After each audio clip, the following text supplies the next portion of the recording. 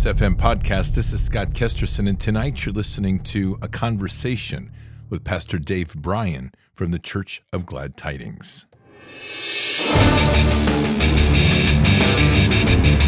This war is real. Fighting is everything. Even though I walk through the valley of the shadow of death, I will fear no evil. Tempt not the righteous man to draw his sword. Conviction, righteousness, ruthlessness. To understand tolerance, you have to understand the line of intolerance. War is the teacher, soldiers are the students. They become the bards of war. Good evening, Patriots. And it's Friday, May 12th, at the end of the week in the year 2023, which is awesome. It's been a good week, an interesting week, and obviously a week filled with crazy, which is pretty normal these days because we're dealing literally with the invasion of the United States at the southern border. So I've got a couple things before we get going tonight. One, Sunday night, I'm going to be doing this extra show. It'll be an hour before our Peace Be Still show, and it's going to be focused strictly on the border issues. I have a number of friends that are down there working, and I'm getting a lot of good feedback. I'm going to assemble all that to be a pretty good informational story that you'll be able to get a good context of what the real things are going down at the border. So that'll begin at 7. I guess our normal show is 9, so that show will be at 8, and then we'll do the 9 o'clock show. Also, Bards Fest. Tonight's show is going to feather into that because Pastor Dave Bryan is the pastor at the Church of Glad Tidings. Great pastor, good friend, really respect this man immensely. And they are the host of Bards Fest. And we'll have many more updates to come in the days ahead of Bards Fest, but your tickets are on sale now. We're starting to see a pretty good movement towards people coming to Bards Fest. I'm excited about it. And it's not going to be, I don't think we're going to end up with a massive crowd, but I do think we're going to end up with the people whose hearts are in the right place. At least I know that. And that's what's going to be most important as we really anchor in onto the purpose of these Bards assemblies, if you will, which is literally awakening the warrior heart within the people. As I said, convening the war councils, which is our new tagline for this particular event. Patriots, one thing that's very clear right now is that we are dealing with a level of insanity unlike anything we have ever seen. Risk is high. Our towns are becoming unstable. Our government is collapsing. And so you have to make sure that you've got a good plan in your home to make a defense plan for your home and your family. Patriots, right now, many Americans are feeling powerless. The economy isn't stable, crime continues to plague our communities, and those in charge don't seem to even care. There's something empowering about knowing that you have the skills to defend yourself, and that's why I endorse iTarget Pro. This revolutionary system allows you to dry fire practice with your actual firearm anytime in the safety and privacy of your home. No more inconvenient trips to the range, and you still have a ton of practice ammo. Just download iTarget's proprietary app, load the laser bullet into your firearm, and start your training experience. Improve muscle memory, increase reaction speed, sight alignment, trigger control, and more. iTarget Pro comes in all the major calibers, including .223, so that you can stay sharp with almost any firearm. Save 10% plus get free shipping with the offer code BARDS, B-A-R-D-S, when you go to itargetpro.com right now. Again, 10% using your promo code BARDS plus free shipping when you go to itargetpro.com. Don't rely on the government to make you feel safe. Empower yourself with iTarget Pro. That's the letter I, targetpro.com. itargetpro.com. Offer code is BARDS. Well, Patriots, I'll tell you, the one thing that's consistent in all of this is that American patriots, the core of them, is starting to wake up. And I think that's really the value of everything we need to focus on. There was a post today by Apolitical, and I think this sums it up very well. Our job is not to wake up the normies. Our job is to wake up the revolutionary 10% who are capable of actually changing things. Normies, by definition, will always just go along with whatever is normal. If we lived in the National Socialist Germany, normies would be good National Socialists. If we lived in communist USSR, they would be good party members. These people have no revolutionary potential. Our message should be aimed at the talented 10%, and once we win, all the normies will do what they always do and come along with us. I think that's dead on, and that's literally the focus of what we're all doing now. We have to be focused on strengthening and building the ranks of what we're calling the remnant of Bard's Nation, of so many others out here. We just have too many people that are walking around like sheep, and they're not going to wake up. And I don't think they ever will, because it's just not within their nature to ask the hard questions, to look at the hard facts, to challenge the way they think, because comfort and convenience defines a lot of the matrix in which they live in. I said this last night on the interview with Todd Callender, and I'm very much stressing this point, and that is we are not living in a political environment. We are living in a cult, and we're under the umbrella of a cult, and that's the problem. So much of what we're challenged with right now is the cult thinking. And cults take on many forms. Cults can take on the form of a church. Cults can take on the form of, especially if it's a Satan church, cults can take on the form of a political party. Cults can take on the form of, say, like MAGA, who worships Trump. There's no fingers being pointed here, but the problem is people are so conditioned by the cult thinking that instead of turning their eyes to God, they turn their eyes to manly guru leaders that will lead them to the great destiny that they seek, whatever that is. I have no idea. In other news of great excitement, you should be thrilled. Elon Musk has announced that he's going to, or has hired, a new CEO. And that new CEO is none other than, here it comes, Patriots, it's none other than Linda, I call her Linda Yak. I don't know if that's right. Linda Yaccarino. What a name. Linda Yaccarino. She is straight out of MSNBC. She's a WEF supporter. She is a transgender and purple, red, white, or rainbow flag lover. She is a woke pusher, and she's already promised to use to modify Twitter to improve advertising by creating woke agendas that the ESG score will be beneficial for. The explosion on Twitter today was great. Elon Musk has tried to assure everybody it's going to be okay. It won't. I've told you all along not to trust in him. He's part of this great hand puppetry that's going on. And we're going to see a lot of this, okay? Because of what we're dealing with here right now, we are not seeing a country that is aligning with God. We're seeing a country, again, in the cult mentality that is aligning with the institutions of men and / women. And that's really our whole problem. And that's something we have to keep a constant vigilance on what we're going to do. Now, one other thing before we get started tonight, make sure you are keeping up your stockpiles in food. This is a real issue. Food is a weapon system, and they're using it constantly. And they're trying to whittle this down. They're putting pressure on the immigration to bring people in that are literally starving. They're destroying our food distribution systems. They're trying to force everybody into these 15-minute cities, and the food that you get to eat that's grown with the bugs, and you get to eat the bugs. But we have to always make sure that we have a good plan for rationing or rations for food. And part of that is to have long-term food on the shelf for 30 to 90 days, preferably 90. And the best place to get that is My Patriot Supply. Patriots. With all the danger out there in today's world, many Americans are concerned about the very real possibility of prolonged food shortages. That's why I urge everyone to secure a supply of long-term emergency food while you still can. And I highly recommend you choose My Patriot Supply as your supplier. They're the nation's largest preparedness company, and right now they're offering a special deal when you buy their 3-month emergency food kit, which lasts up to 25 years in storage. With each kit you order, you'll receive a bonus package of crucial survival gear worth over $200 for free.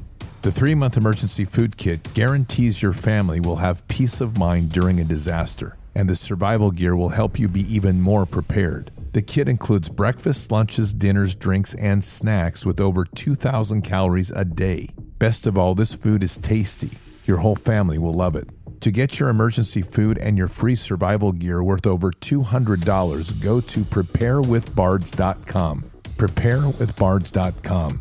Patriots, there's no time to waste. No, there isn't. No time to waste at all. So, Patriots, I'm very honored tonight to bring you Pastor Dave Bryan and give you a little background. When I was doing my trip last fall around the country, which was about 6 weeks delivering Bibles as God led, one of the great, I'll tell you, there was a couple cool experiences in that. Many of them were all good engagements. One of them was presenting a Bible to Ted Nugent, which was epic and fantastic and extremely well received at his home for a great dinner of something that he had managed to kill, because Ted's always hunting. Another great moment was meeting up with Myron, the vice president of the Navajo Nation, and spending half a day with him and his wife, and then ultimately making a praying together in front of Circle Rock, or the Window Rock, which is their sacred place. And then on the way back, God led me to go and see Pastor Dave Bryan before I was already been invited to come down and speak at the men's camp. And I drove into the Church of Glad Tidings, had never been there before. And he met me in the parking lot. And it was like two old friends meeting. And it was fantastic. And from there, I spent quite a bit of time. I could drive down there, as you know, to be part of the church, worship with them. He's given me the honor of being able to pastor twice at his satellite church up at Grass Valley. It's a great church. And it was there, as I told you the other night on the show, that I had a very powerful vision of the captain of the Lord of Hosts army and where the revival of this nation would begin, which would be on the West Coast, from Glad Tidings to Portland, which is very interesting. And so with that, Pastor Dave had invited me to bring a Bard's Fest there. And that is exactly what we're doing. So tonight you get an opportunity to meet him. And let me tell you, if you're expecting a conventional pastor, this isn't going to be it tonight. I love him for all he is. He's unhinged and he's definitely on point. So without further ado, Patriots, allow me to introduce you to Pastor Dave Bryan. Well, Patriots, I'm really honored today to have Pastor Dave Bryan, who you've heard me speak about a great deal. He is a friend. He is, in other ways, a mentor to me. He has opened my eyes to deliverance in a fantastic way. I love his church. I love the man. I love the congregation he's built. I love his vision. And I'm very honored as well to have been included in his pastoral staff and meetings and some of the events down there. And that is also where we're having Bard's Fest. So what an honor to have you on today. Welcome, Dave. How are you? Hey, thank you, Scott. It's great to be here. And I just want to say we're honored to have Bard's Fest open up at the GT campus. And just honored to be marching with you, buddy. Well, it's awesome. Well, Dave, why don't you tell us a little bit about Glad Tidings? I think I've talked a lot about it, but I want people to hear it from you. Okay, well, probably the place to start, Scott, is I never intended to be a pastor. And though I am, in many ways, I don't relate to most pastors because Glad Tidings isn't really modeled after what I call the great American religious enterprise. And so, you know my story, that I was a firm believer in God, but not so much in the organized expression of traditional Christianity in America. And so my wife and I, Cheryl, this is 34 years ago, we were headed to Australia to just get away from the whole American church scene. And I had been involved in an apostolic network. So I made a deal with them that if they promised to never call me again, I'd go down and check out this one last church for them and just kind of do a troubleshooting type situation, which I'd done a number of times before. That's how I got to Glad Tidings. Came down here. Glad Tidings, if anybody has seen the Jesus People movie that's out. Glad Tidings was born in the Jesus Revolution. And so anyway, came down, found some radical people that didn't have anchors in religion, and they needed some guidance. And I made a deal with Lou Benninger, as you know, Scott. I said, well, if I come down here and lead the church, will you help me? And if it doesn't work, I'll go smoke dope with you. And so that's how desperate we both were at the time. And anyway, he said, "Yeah, I'll come help you." And one thing led to another. They did invite me to come down, and so we started something different. We just said, let's forget about the way the West has done religion. Let's just read the red and try to follow the example of Jesus Christ. Try to do what he did. And like I said, I already made a deal with him. If it didn't work, I'd go smoke dope with him. So I was pretty motivated. And he'd smoked everything a person can smoke, so he wasn't really wanting to go back to that lifestyle. So we just adopted a motto: find a need and meet it, find a hurt and heal it. And we followed that for 34 years. And that has really guided us well, Scott. We just find human needs in the area. And then we think, okay, what would it look like if the love, the mercy, the wisdom, the grace of God touched this area? What would that look like? And then we try to do that. And so it's been actually fulfilling. Of course, you've been to the campus a number of times, and we have so many outreach ministries. I can't keep track of them all, but all of those came from that one ministry model: find a need and meet it. And of course, recently, the need in America has been courage to face this COVID con and all the deception and the manipulation and the intimidation.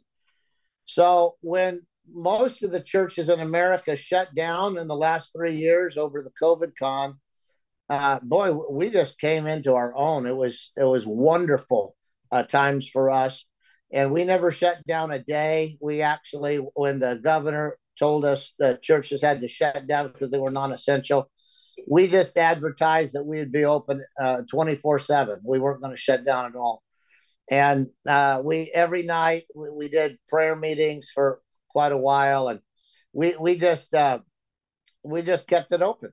And because of that, everybody that was a good patriot Christian, if they wanted to have a forum, they came to us, because we're one of the only churches in the Pacific West Coast, that was operating. So, boy, we got Dinesh D'Souza and Candace Owens and General Flynn and just a bunch of people that came and did meetings.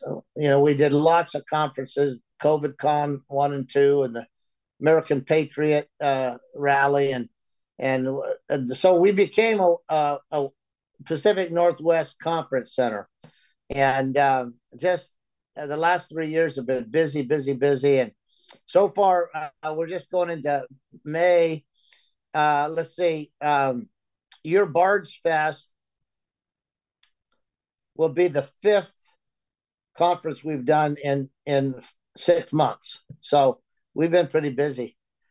But anyway, in addition to all that kind of stuff, we're focusing on food sovereignty and Light of Life, a wellness center. And all those things come out of that motto: find a need and meet it.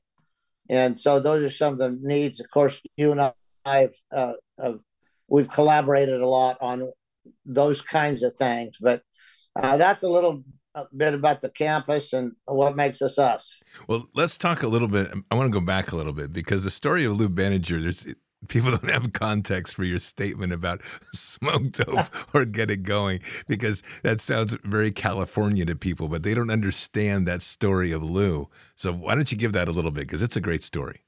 It is a great story. So again, you want the whole story? Oh yeah, let's do it. Okay, well, so I had told this religious group that eventually kicked me out, but I was still connected with them. And I told them I'd troubleshoot this one more church. But when I came down here talking to people, I would always do the same thing. I'd introduce myself, say how long you've been at the church, what brought you here, what are the things you liked, what are the things you think need improved. Well, in the category of what are the things that you liked about the church, over and over and over, they would mention Lou Benninger, but he wasn't at the church anymore. And I thought, wow, I'd like to meet this guy. He got rave reviews. And so the last guy I interviewed was an attorney who was an elder in the church.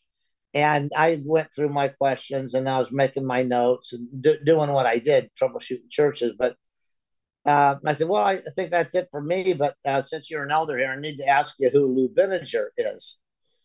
He said, oh, Lou Benninger, he's really kind of the father of the church.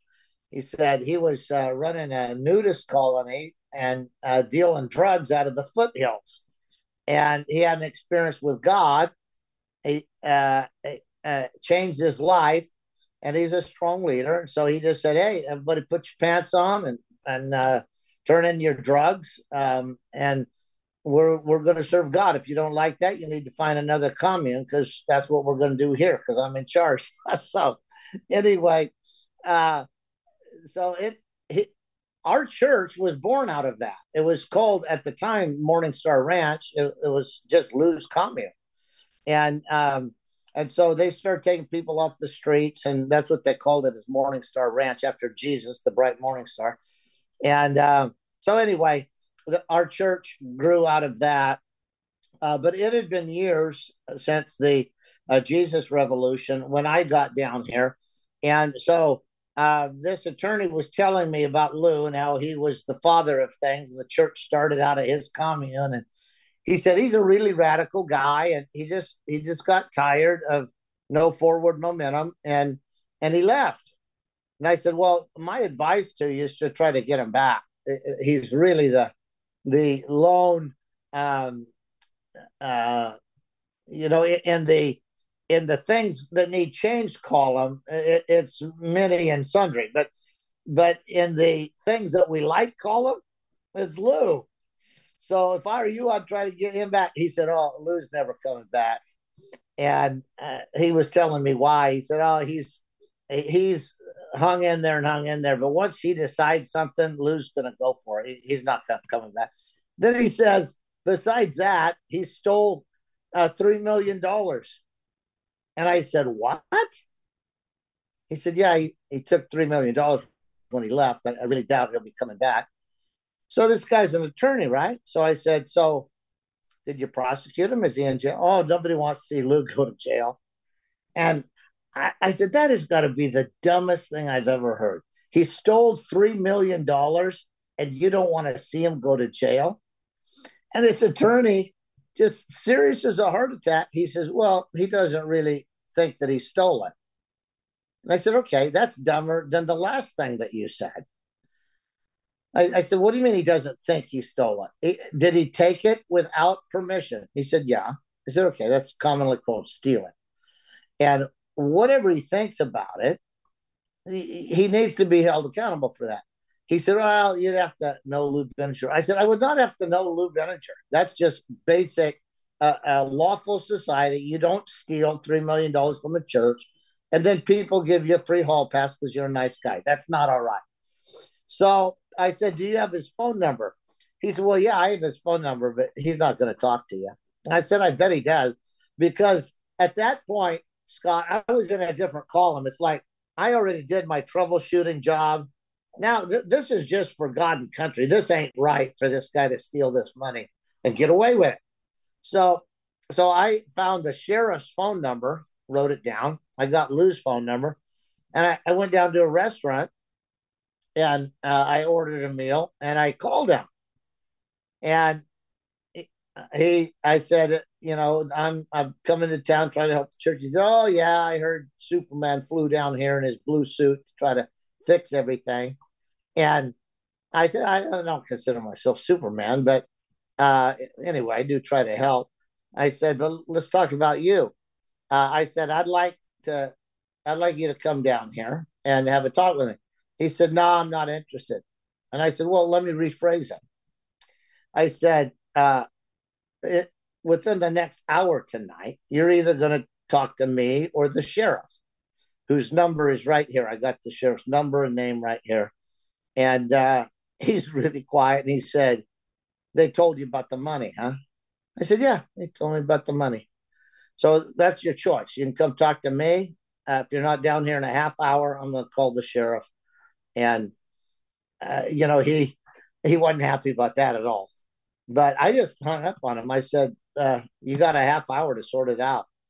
And He comes storming into the restaurant in about 20 minutes, and sat down. How dare you? You don't know me. You don't know nothing. I said, hey, I'm open.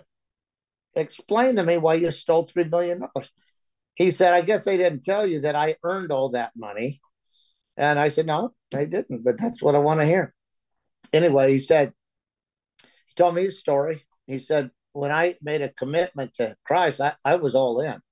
And so I said, I turned that commune into the Morning Star Ranch, and I started 6 businesses. And if you wanted to live in the commune, you had to work in one of the businesses. And I'd give everybody $2 spending money at the end of the week, but all the profits went into this account to change the world. He's that kind of a radical guy. And he said, that's where that $3 million came from, is the businesses I started. And I said, oh, okay, that's commendable. Kudos to you. You still can't just steal it. He says, oh, yeah, I did. And I said, well, what I mean by that is if you steal it, you may still have to go to jail.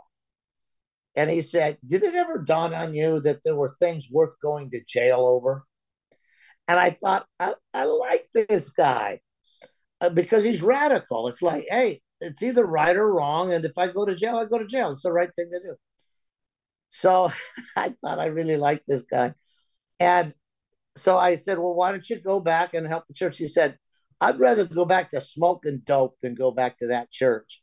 Well, Scott, at the time, I'd had it up to here with what I now call the Great American Religious Enterprise. It's like, please, man, this is, it's inept, it's stuffy, it's religious, and it has nothing to do with God. I'm a believer in God. I'm a follower of God, but this religious system is weak at best. So anyway, so I really resonated with this guy. And when he said, I'm never going back, I'd rather go back to smoking dope than go back to those meetings, I said, quite out of the blue, Scott, because no one had asked me to pastor the church. They asked me to come down and troubleshoot, right? So I said, well, and by the way, I had no intentions of ever being a pastor.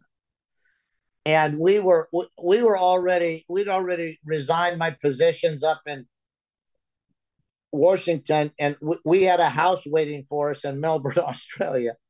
And we were leaving. We were out of here. And out of the blue, I just blurted out, well, if I come pastor the church, will you come help me? And we'll just read the red and try to do what Jesus did. And if that doesn't work, I'll go smoke dope with you. And I could hardly believe I said it for a number of reasons. I had no intention of pastoring, and I had no intention of smoking dope with this guy that I just met 20 minutes earlier. And he looked at me and he said, are you serious? I said, well, this is the way I see it. I believe in God. The great, I didn't have this term, but I said that the organized Christian religion, I'm not real fond of. But if we try to follow Jesus and that does not work, I'm open for a whole change of lifestyle. So he said, well, I'll hold you to that. I said, my friend, we don't know each other well, but you don't have to hold me to that. If this Christian thing does not work the way it's written in the Bible, I'm up for a life change. So anyway, one thing led to another. By the time I got back to Portland with the report of what was needed at the church had called and asked that man, who's Dick Iverson. They said, would you ask Dave when he gets there and you talk to, would you ask him if he would be willing to come down and pastor the church? So anyway, that led us to Yuba City instead of to Melbourne, Australia 34 years ago. And I connected with Lou. Of course, you've met Lou. He's still there. He runs our community outreach. And right off the bat, I said, hey, we're supposed to be fishers of men. You want to catch them or you want to clean them? He said, I definitely want to catch them. I said, okay, you bring them in and I'll try to help them serve Jesus. So we've been doing that for 34 years. And it's made the church considered to be radical. Honestly, Scott, I think that's what a Christian church should look like. But it's as you know, it's way different than most churches. Well, it is. It's very much, it's the ecclesia model, which you're building, which is amazing. Yeah. Yeah. Yeah. So anyway, that's the story. We've been doing it for 34 years. Lou's still on staff. He's still the community liaison and a really close friend of mine. And we're still reading the red, praying for the power, asking ourselves, what are the needs of the community and how we can provide a Christ-honoring solution to every urgent need that we find. Yeah, it's fantastic. And it's alive. That's the one thing. In Glad Tidings, it's alive and living. And that's what's so amazing. Well, praise God for that. But as a testimony, Scott, to the integrity of the gospel, 34 years into it, I've still not had to smoke dope. So the gospel works if you do it right. That's the truth. Now, that leads us to another amazing story. Not too far from Glad Tidings, I think you said about 2.5 hours, is where LaVey started his Church of Satan, or whatever the heck that is. Yeah. And however you want to shape the story, I mean, that's a pretty amazing story, because you have been dealing with that sort of influence in your area since his daughter that was promised to Satan came to the church, right? Yeah.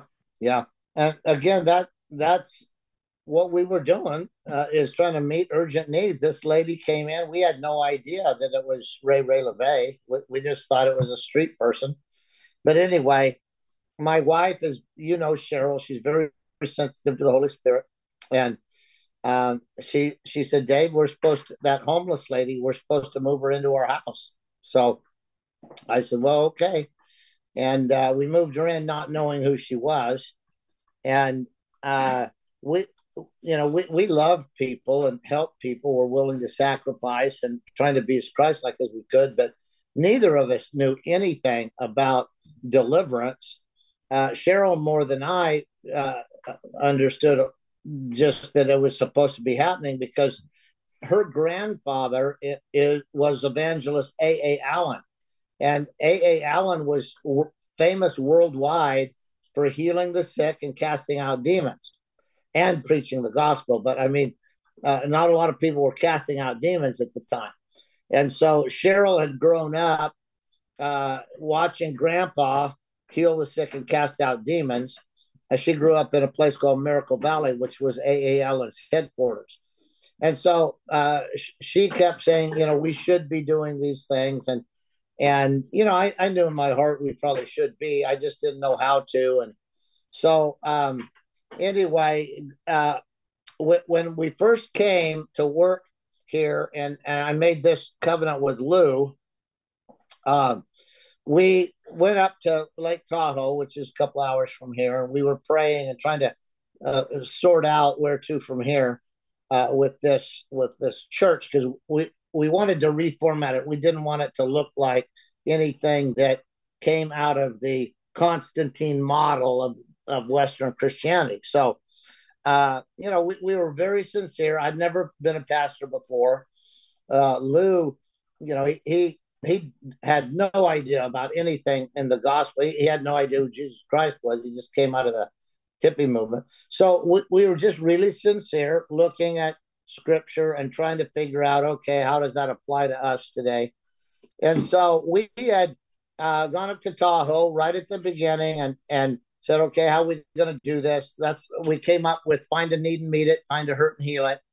And that came out of a verse that we discovered in the goodness of God. He showed us this verse right off the bat as we were praying about how we were going to conduct ourselves. And the verse was out of Acts. It says, Jesus went about doing good and healing all that were oppressed of the devil, because God had anointed him with the Holy Spirit. So we said, well, if we're going to do what Jesus did, this plainly tells you what Jesus did. He went about doing good and healing those who are oppressed of the devil. So let's do that.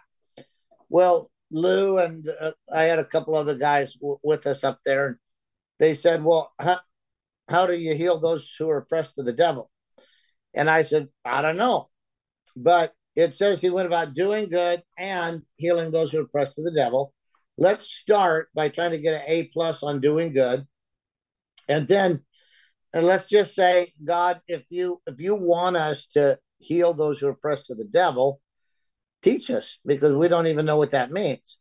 Well, so we focused on that first part, Scott, and that took us into all kind of meeting urgent needs and helping the orphan and the widow, and uh, crisis pregnancies and teen runaways, all that stuff. We were doing that, and the church really grew. It grew to about 1,500, and then all of a sudden, God kicked in the clutch and shifted gears, and all of a sudden, the demonic stuff was in our face.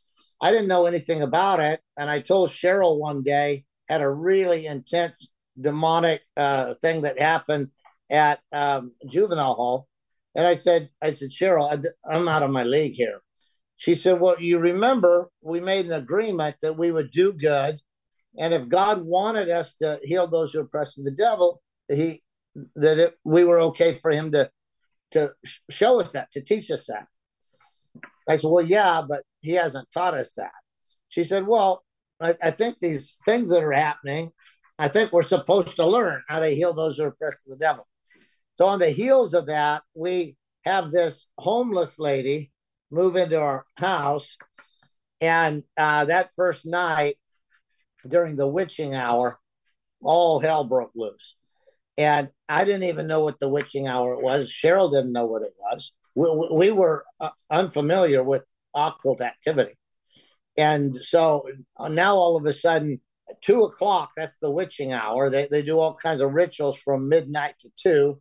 At 2 o'clock, they conjure demons that they've already made league with through blood sacrifice, and they send them out to do evil things, which is why 2 o'clock, every horror movie, somewhere in the flick, you see the clock strike 2, right? But anyway, 2 o'clock, first night, bam, it was on. And then the next night, and finally we pieced this together, and it culminated with her telling us that she had an assumed name, which was Ramona Jarnigan. She said, my real name is Ray LeVay. My father's Anton LeVay, and I was conceived in a satanic ritual with a Millennium Indian witch for the purpose of being one of the brides of Satan. And she'd been through years of satanic ritual abuse, and then she'd been through the 6 out of the 7 rituals of defilement.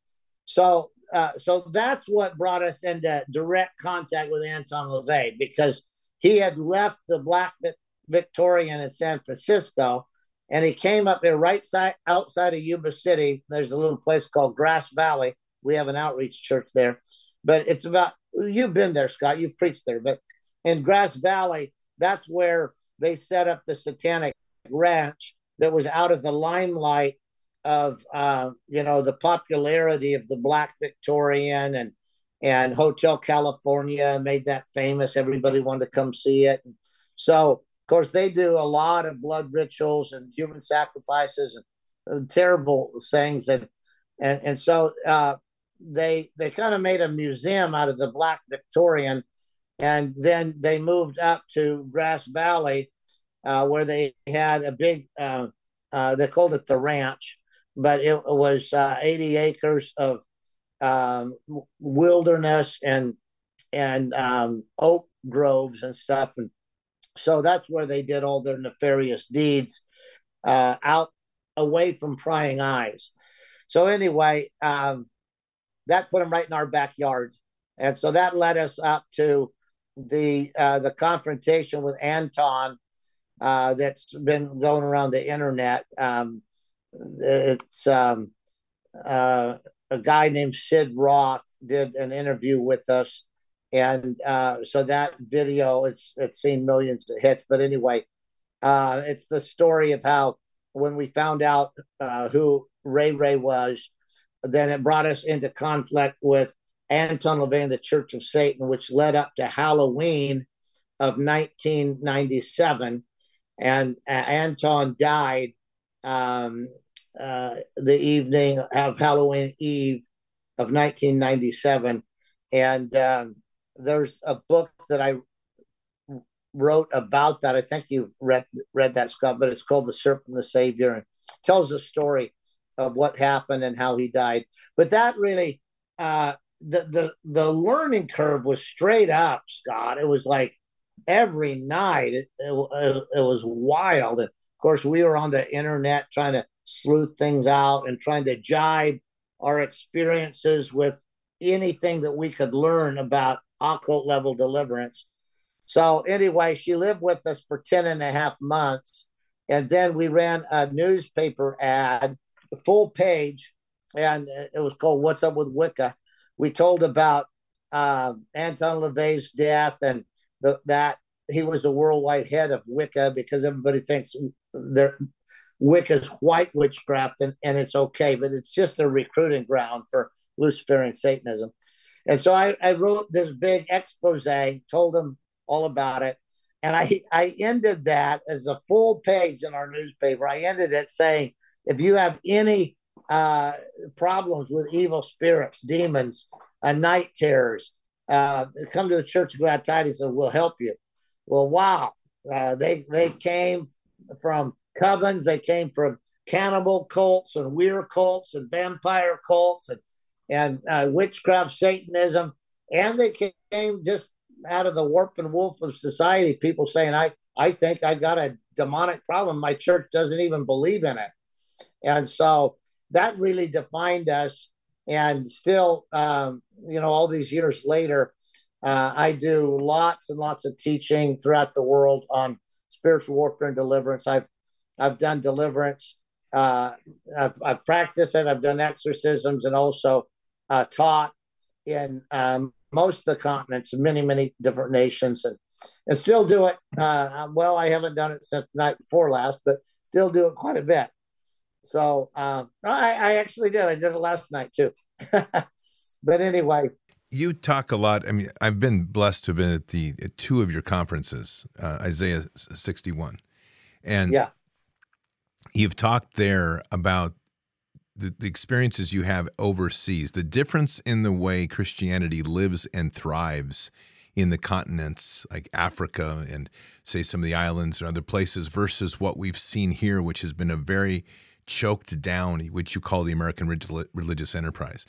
Talk a little bit about that, because it's so inspiring when we start to hear the stories of the living, breathing Christ within us, the power of the Holy Spirit. Come on, Scott. So anyway, I know this will chap a lot of thighs, but the simple truth is the biggest problem in America has been the misrepresentation of the great American religious enterprise in regard to what the gospel is. People have pushed away from the vain, empty facade of the great American religious enterprise, which honestly isn't appealing to anybody except a very, very arrogant, stuffy, boring person. But real people like you and I, you don't want to sit there and hear somebody parrot a little Latin phrase and do some Hail Marys. The authenticity of a spiritual experience that is supernatural and answers all the cry of the human heart for everything from spiritual reality to true spiritual intimacy and all those kind of things. The true gospel is very, very, very attractive. What has happened in America is we don't preach the true gospel. Now, that's been the case for many, many years, Scott, but it was showcased with the COVID con. The gospel, I call it the disciples' short list. Go everywhere, preach the good news of the kingdom of God, heal the sick, cast out demons, raise the dead. I'm working on the raise the dead part, but we got the other four down pretty well, and we're always learning, and we're by no means accomplished all the way in that. But the problem is that most of the great American religious enterprise ignores the entire list. That they don't preach the gospel of the kingdom. Most of what happens in America is about the castle. They're trying to build a castle and be king of the castle. They're not really focusing on the kingdom of God, which is righteousness, peace, joy, the power of the Holy Spirit. They're not even focused on that. So they're not doing the basics that Jesus taught to do. Now, that was just the first one, go everywhere and preach the good news of the kingdom. But very few churches heal the sick, even fewer cast out demons, and virtually nowhere in the West do people raise the dead. Let me say this, Scott. When you get into societies that have not been beaten down through rationalism,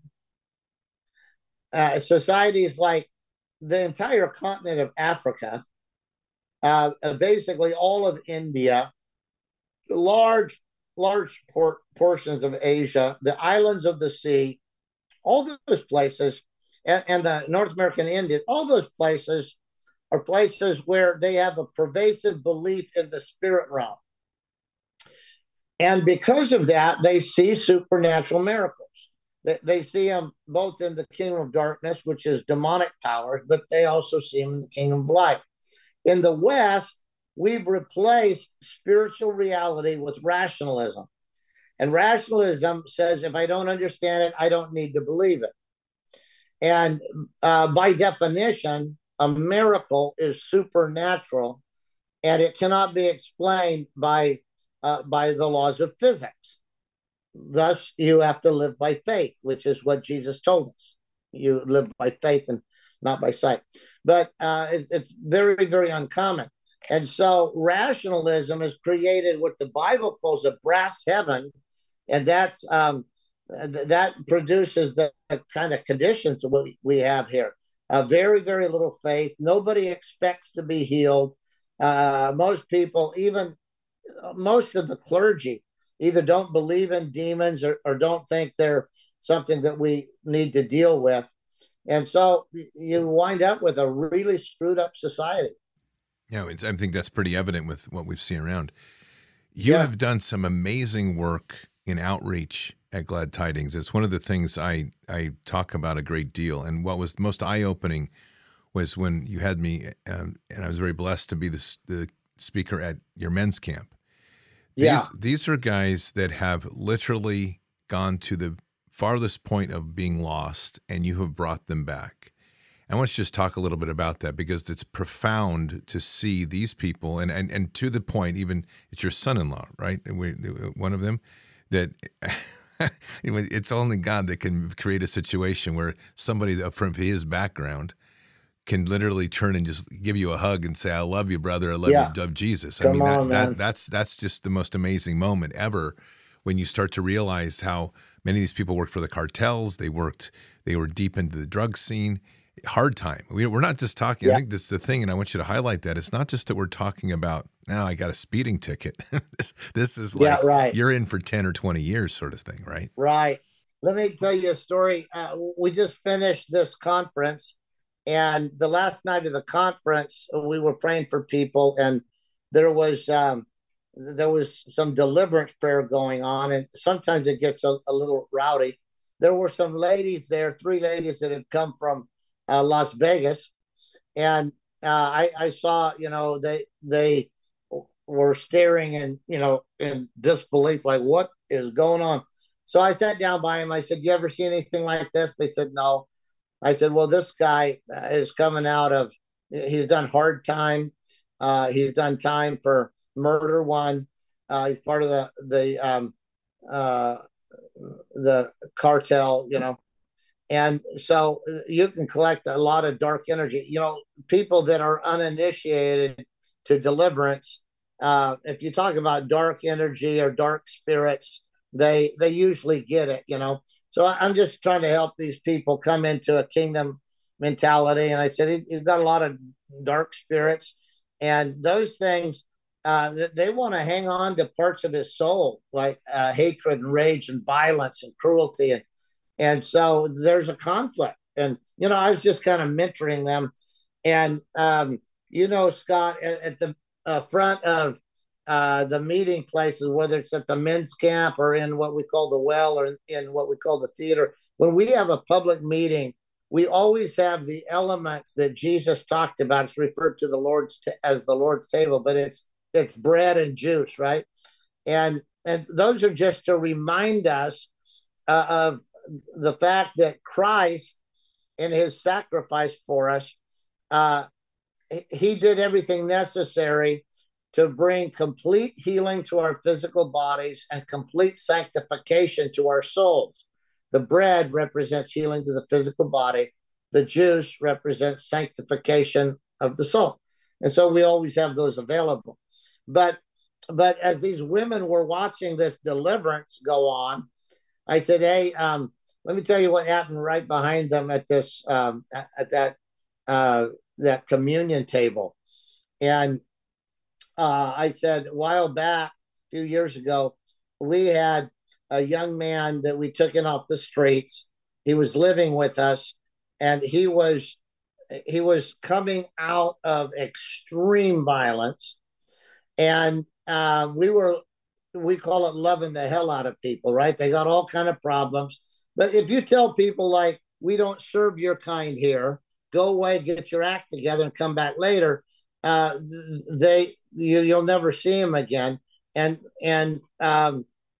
it defeats the whole call of the gospel. We're supposed to be there with the love and mercy and forgiveness of God and help them come out of the kingdom of darkness into the kingdom of light. So this boy had all kind of problems. I know most people that I know would have never taken him into the house.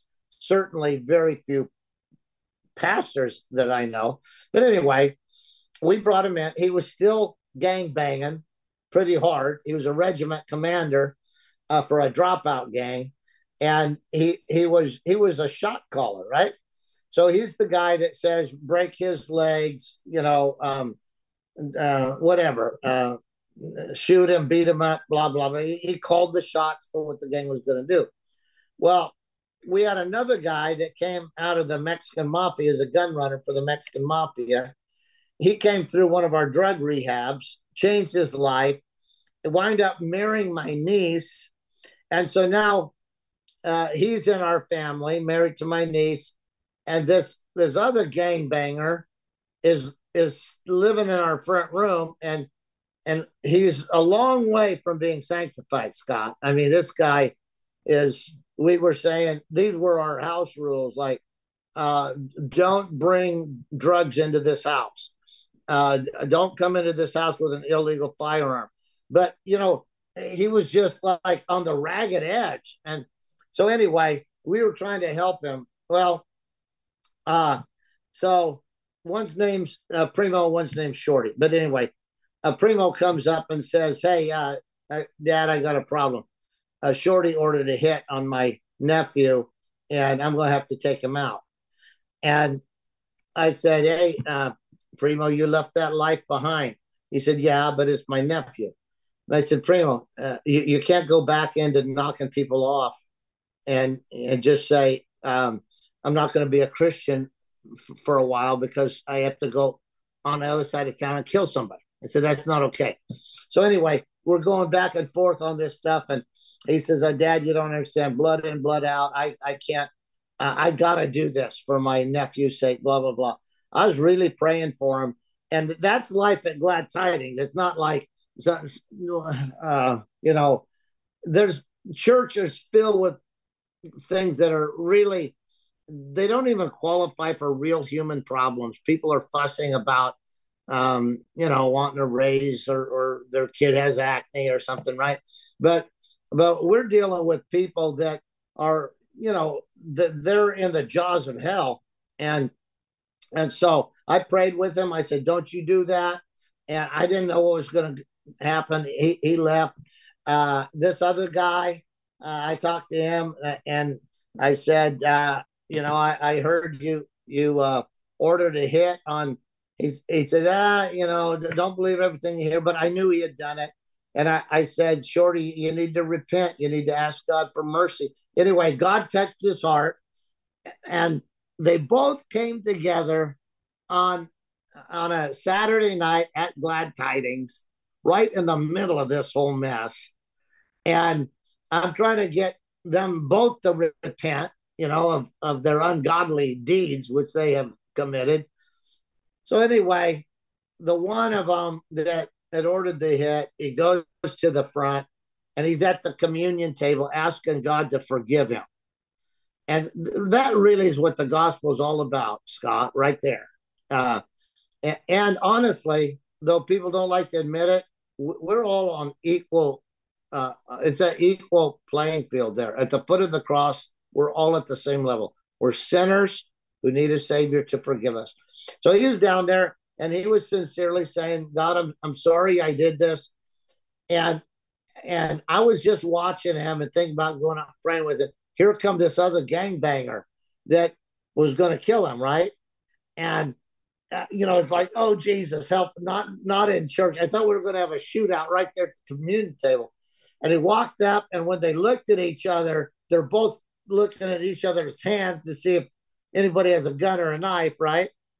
And the one said to the other, "Hey, I know about the hit you ordered on my nephew." And I was really sad to hear that.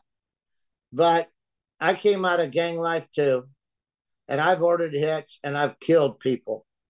And so, really, though I was really mad at you, I understand that we're both sinners and we both need God.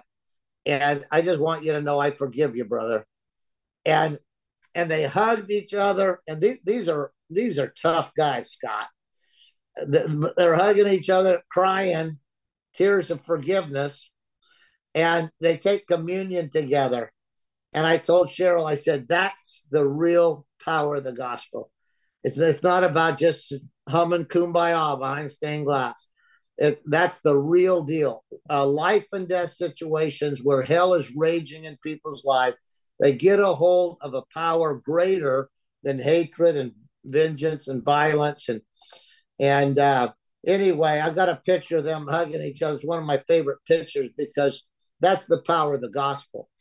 And sadly, Scott, most churches will never experience a wonderful miracle like that because they don't even want those kind of people around their meetings. It's like, you stay away, you got problems, and if you can get your life together and turn everything around, then maybe you can come and sing songs with us once a week. But anyway, Glad Tidings is more like a rescue station right on the border of hell.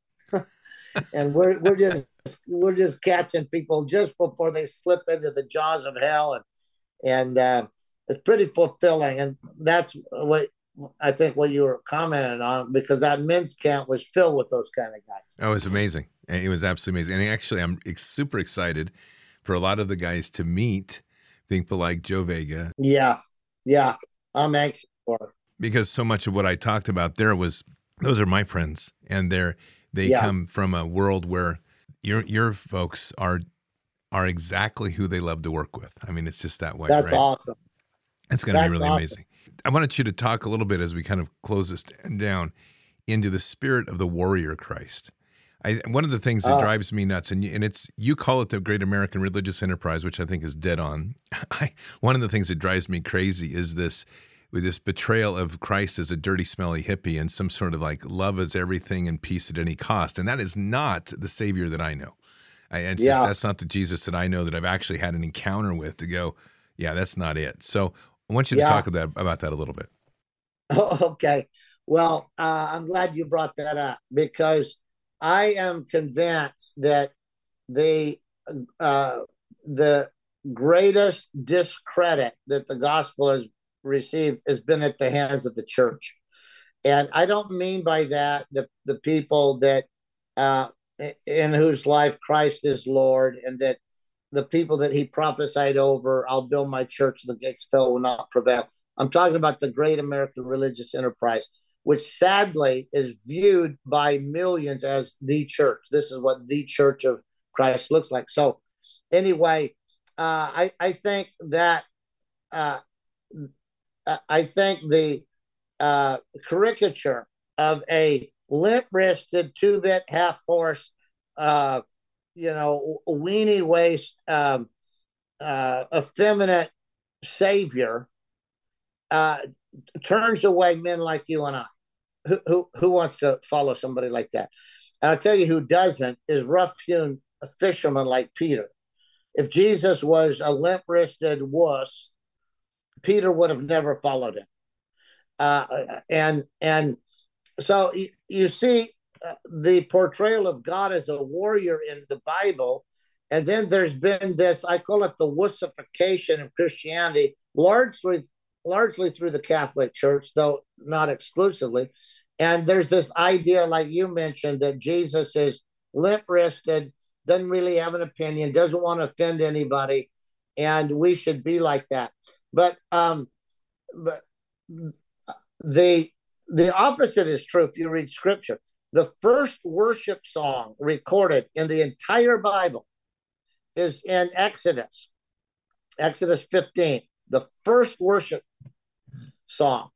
And it's the Lord is a warrior. The Lord is his name. He has destroyed his enemies in the sea. And so the Bible really is a book that is supposed to teach us about and guide us in spiritual warfare in this conflict that is raging between the high heaven, the third heaven, and the denizens of the second heaven and the fallen ones. And of course, earth is the prize. And so there's this extreme warfare going on. But, years ago, I met a guy that was Punjabi from the central region in India, which is the Punjab. And I had studied some because we have 26,000 Punjabis in our area. So I checked out the religion a bit. And I found out that they broke away from Islam because of the idea of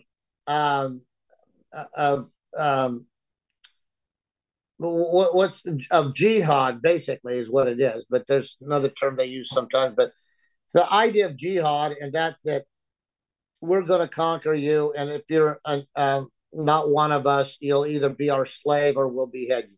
So the Punjabis, they're a farming community, and they're a lot of good people. They just thought, we don't want to be a part of that.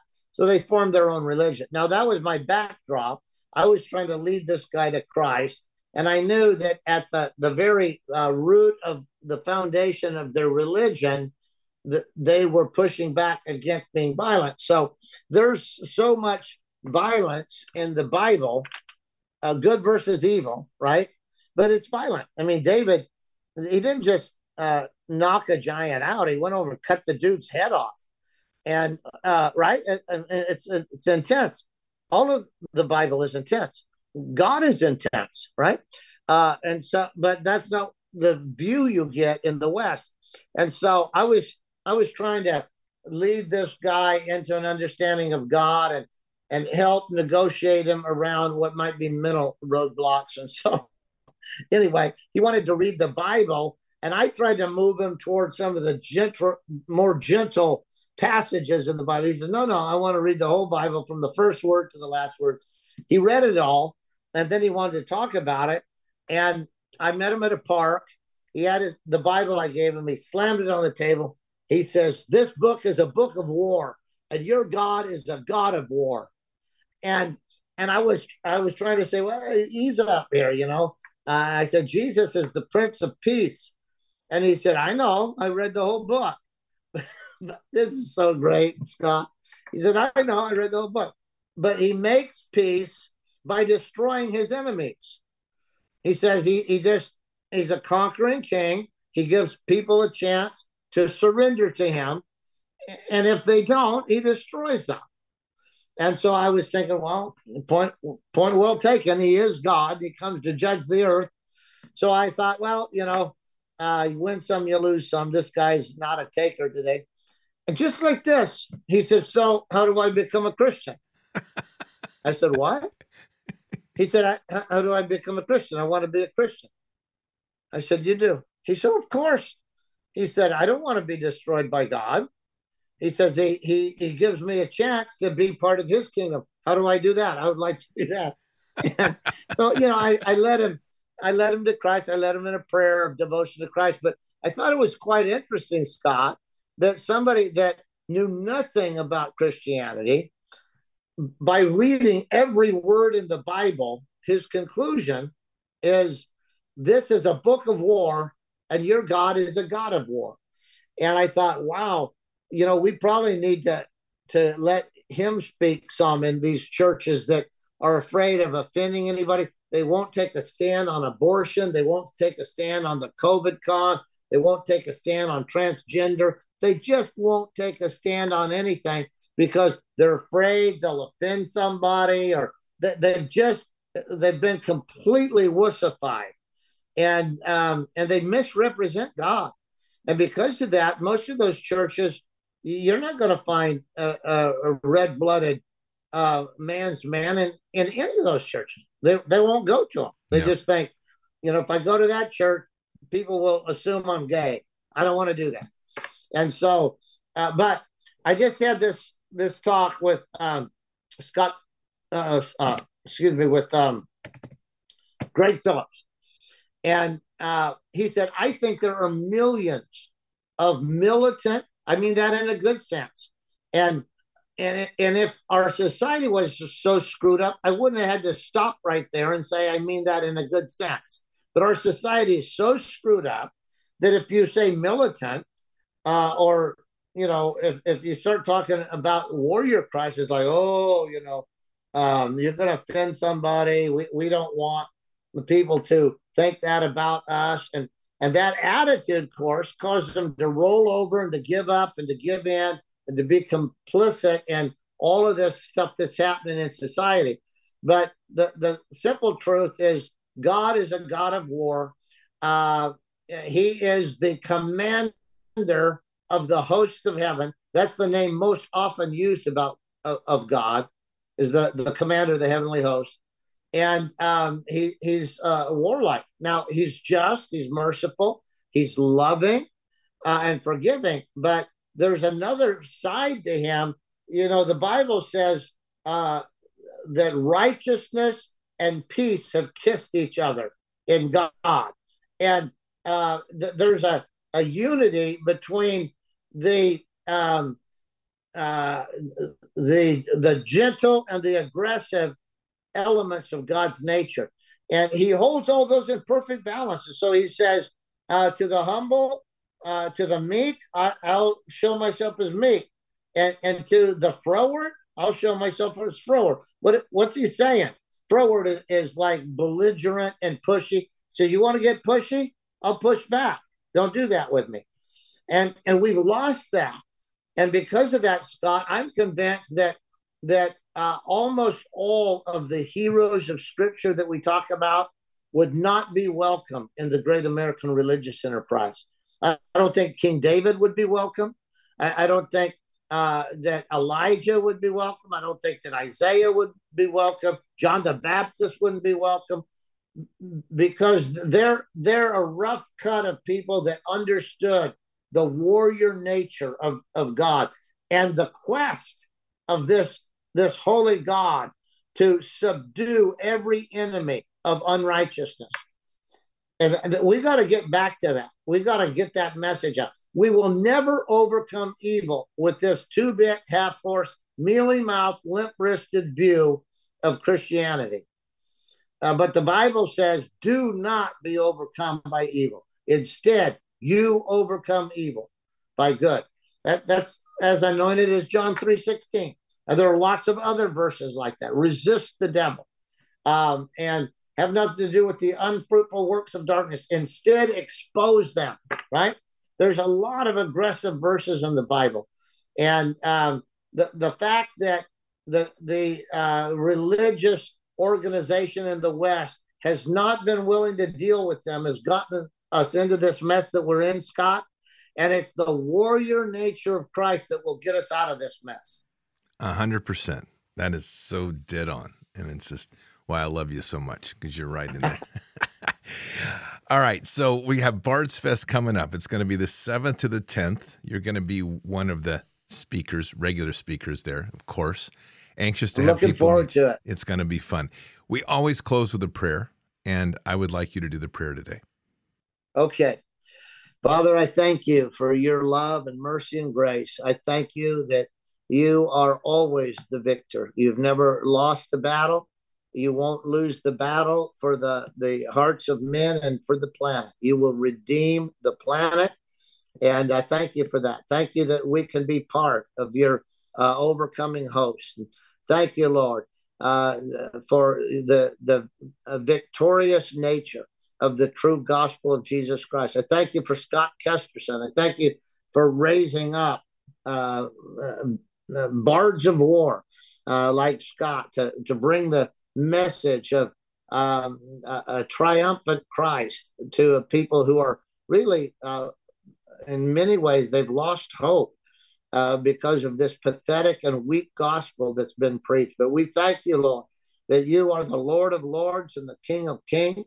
You are the overcomer, and we thank you for that overcoming nature that you give to us and for that victorious spirit that you put within us. I thank you for Scott Kesterson. I thank you for his friendship.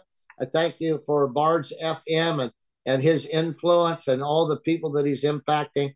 And Lord, we do pray together. I agree with Scott that this coming Bards Fest would be a demonstration of your glory, of your power, that people would be set free. Lord, we pray it would not just be another gathering, but that there would be a profound impartation of the life of God into the souls of men. And we believe you for that. We thank you for that. In Jesus' name, amen. Amen. All right, Dave, this is awesome. Looking forward to it. It's going to be awesome. I'm going to get the chance to see you tomorrow, which is going to be awesome. I'll look forward to that, my friend. That'll be great. Well, thank you very much. It's a blessing always to talk to you. You're an inspiration. You always give me that little extra zing of energy, which takes me on, which is good. Yeah, which is good. That makes me happy. Yeah, that's great. Well, say hello to Cheryl, and I will. And blessings to you and both. I'll see you tomorrow. All right, sounds good. God bless you. Talk to you soon. Thank you. Okay, bye. Bye. Well, Patriots, that was Pastor Dave Bryan. You just got introduced to the man who leads probably one of the most unique church experiences you will ever witness in a good way. This is truly an ecclesia where the majority of their effort doesn't even happen on the weekends. It happens during the week with all their ministry outreach, their amazing things of bringing people back and to be reclaimed by Christ. They are an amazing institution for deliverance work and for healing and prayer. And he truly, as he said, seek out the red letters, and that's how they follow their ministry, and it's powerful. So that's why Bards Fest is there. I think you're beginning to understand. Encourage everybody to be there. Remember, it will be live streamed, and we'll talk more about that tonight on Fishers. It will be live streamed. So don't worry if you can't make it and your heart's there, you're still going to be able to participate. But obviously, want as many bodies there as possible. It will be great. So Patriots, keep your head up and your eyes forward. Never bow to evil. Never relent. Always press into the fight. God is with us. He'll never forsake us. And in the end, God always wins. But we are here in this time, in this place, for just such a time as this. We are at war. So walk boldly and fearlessly with Christ. Occupy the land. Expand the kingdom. Subdue the enemy. Mission forward. Patriots, I'll see you tonight for Fishers of Men. Until then, or until the next time, God bless, and out for now.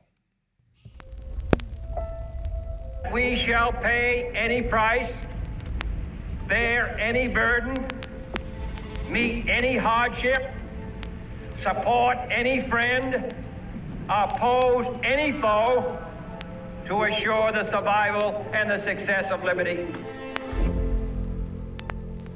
Every thoughtful citizen who despairs of war and wishes to bring peace should begin by looking inward, by examining his own attitude towards the possibilities of peace. Too many of us think it is impossible.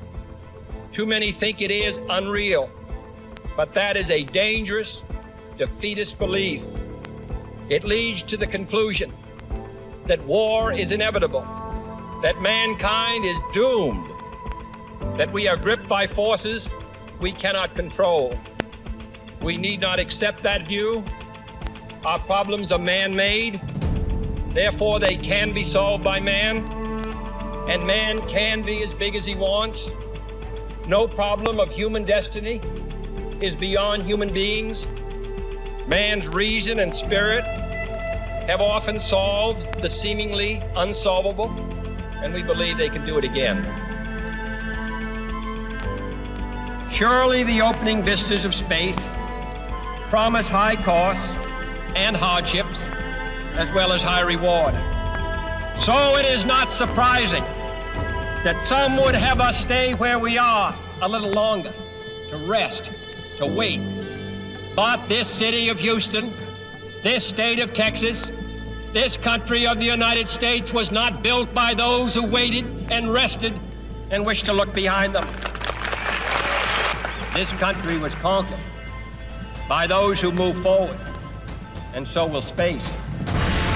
We choose to go to the moon in this decade and do the other thing, not because they are easy, but because they are hard. Because that challenge is one that we're willing to accept. The energy, the faith, the devotion which we bring to this endeavor will light our country and all who serve it. And so, my fellow Americans, ask not what your country can do for you, ask what you can do for your country.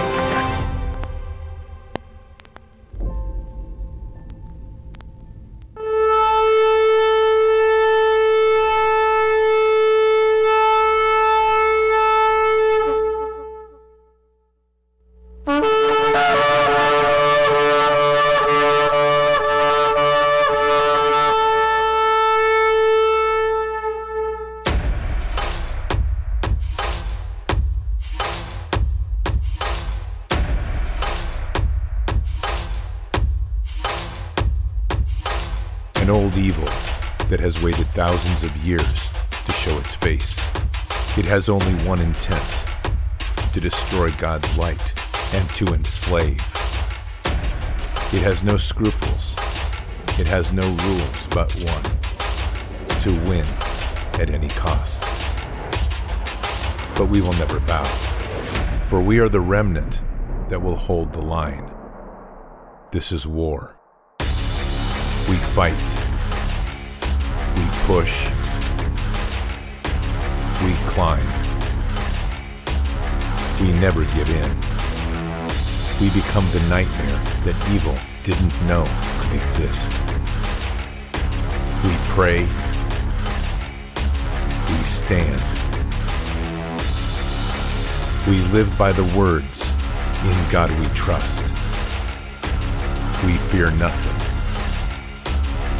We are the light that can never be extinguished. We are patriots. We are the digital army that will help deliver God's wrath.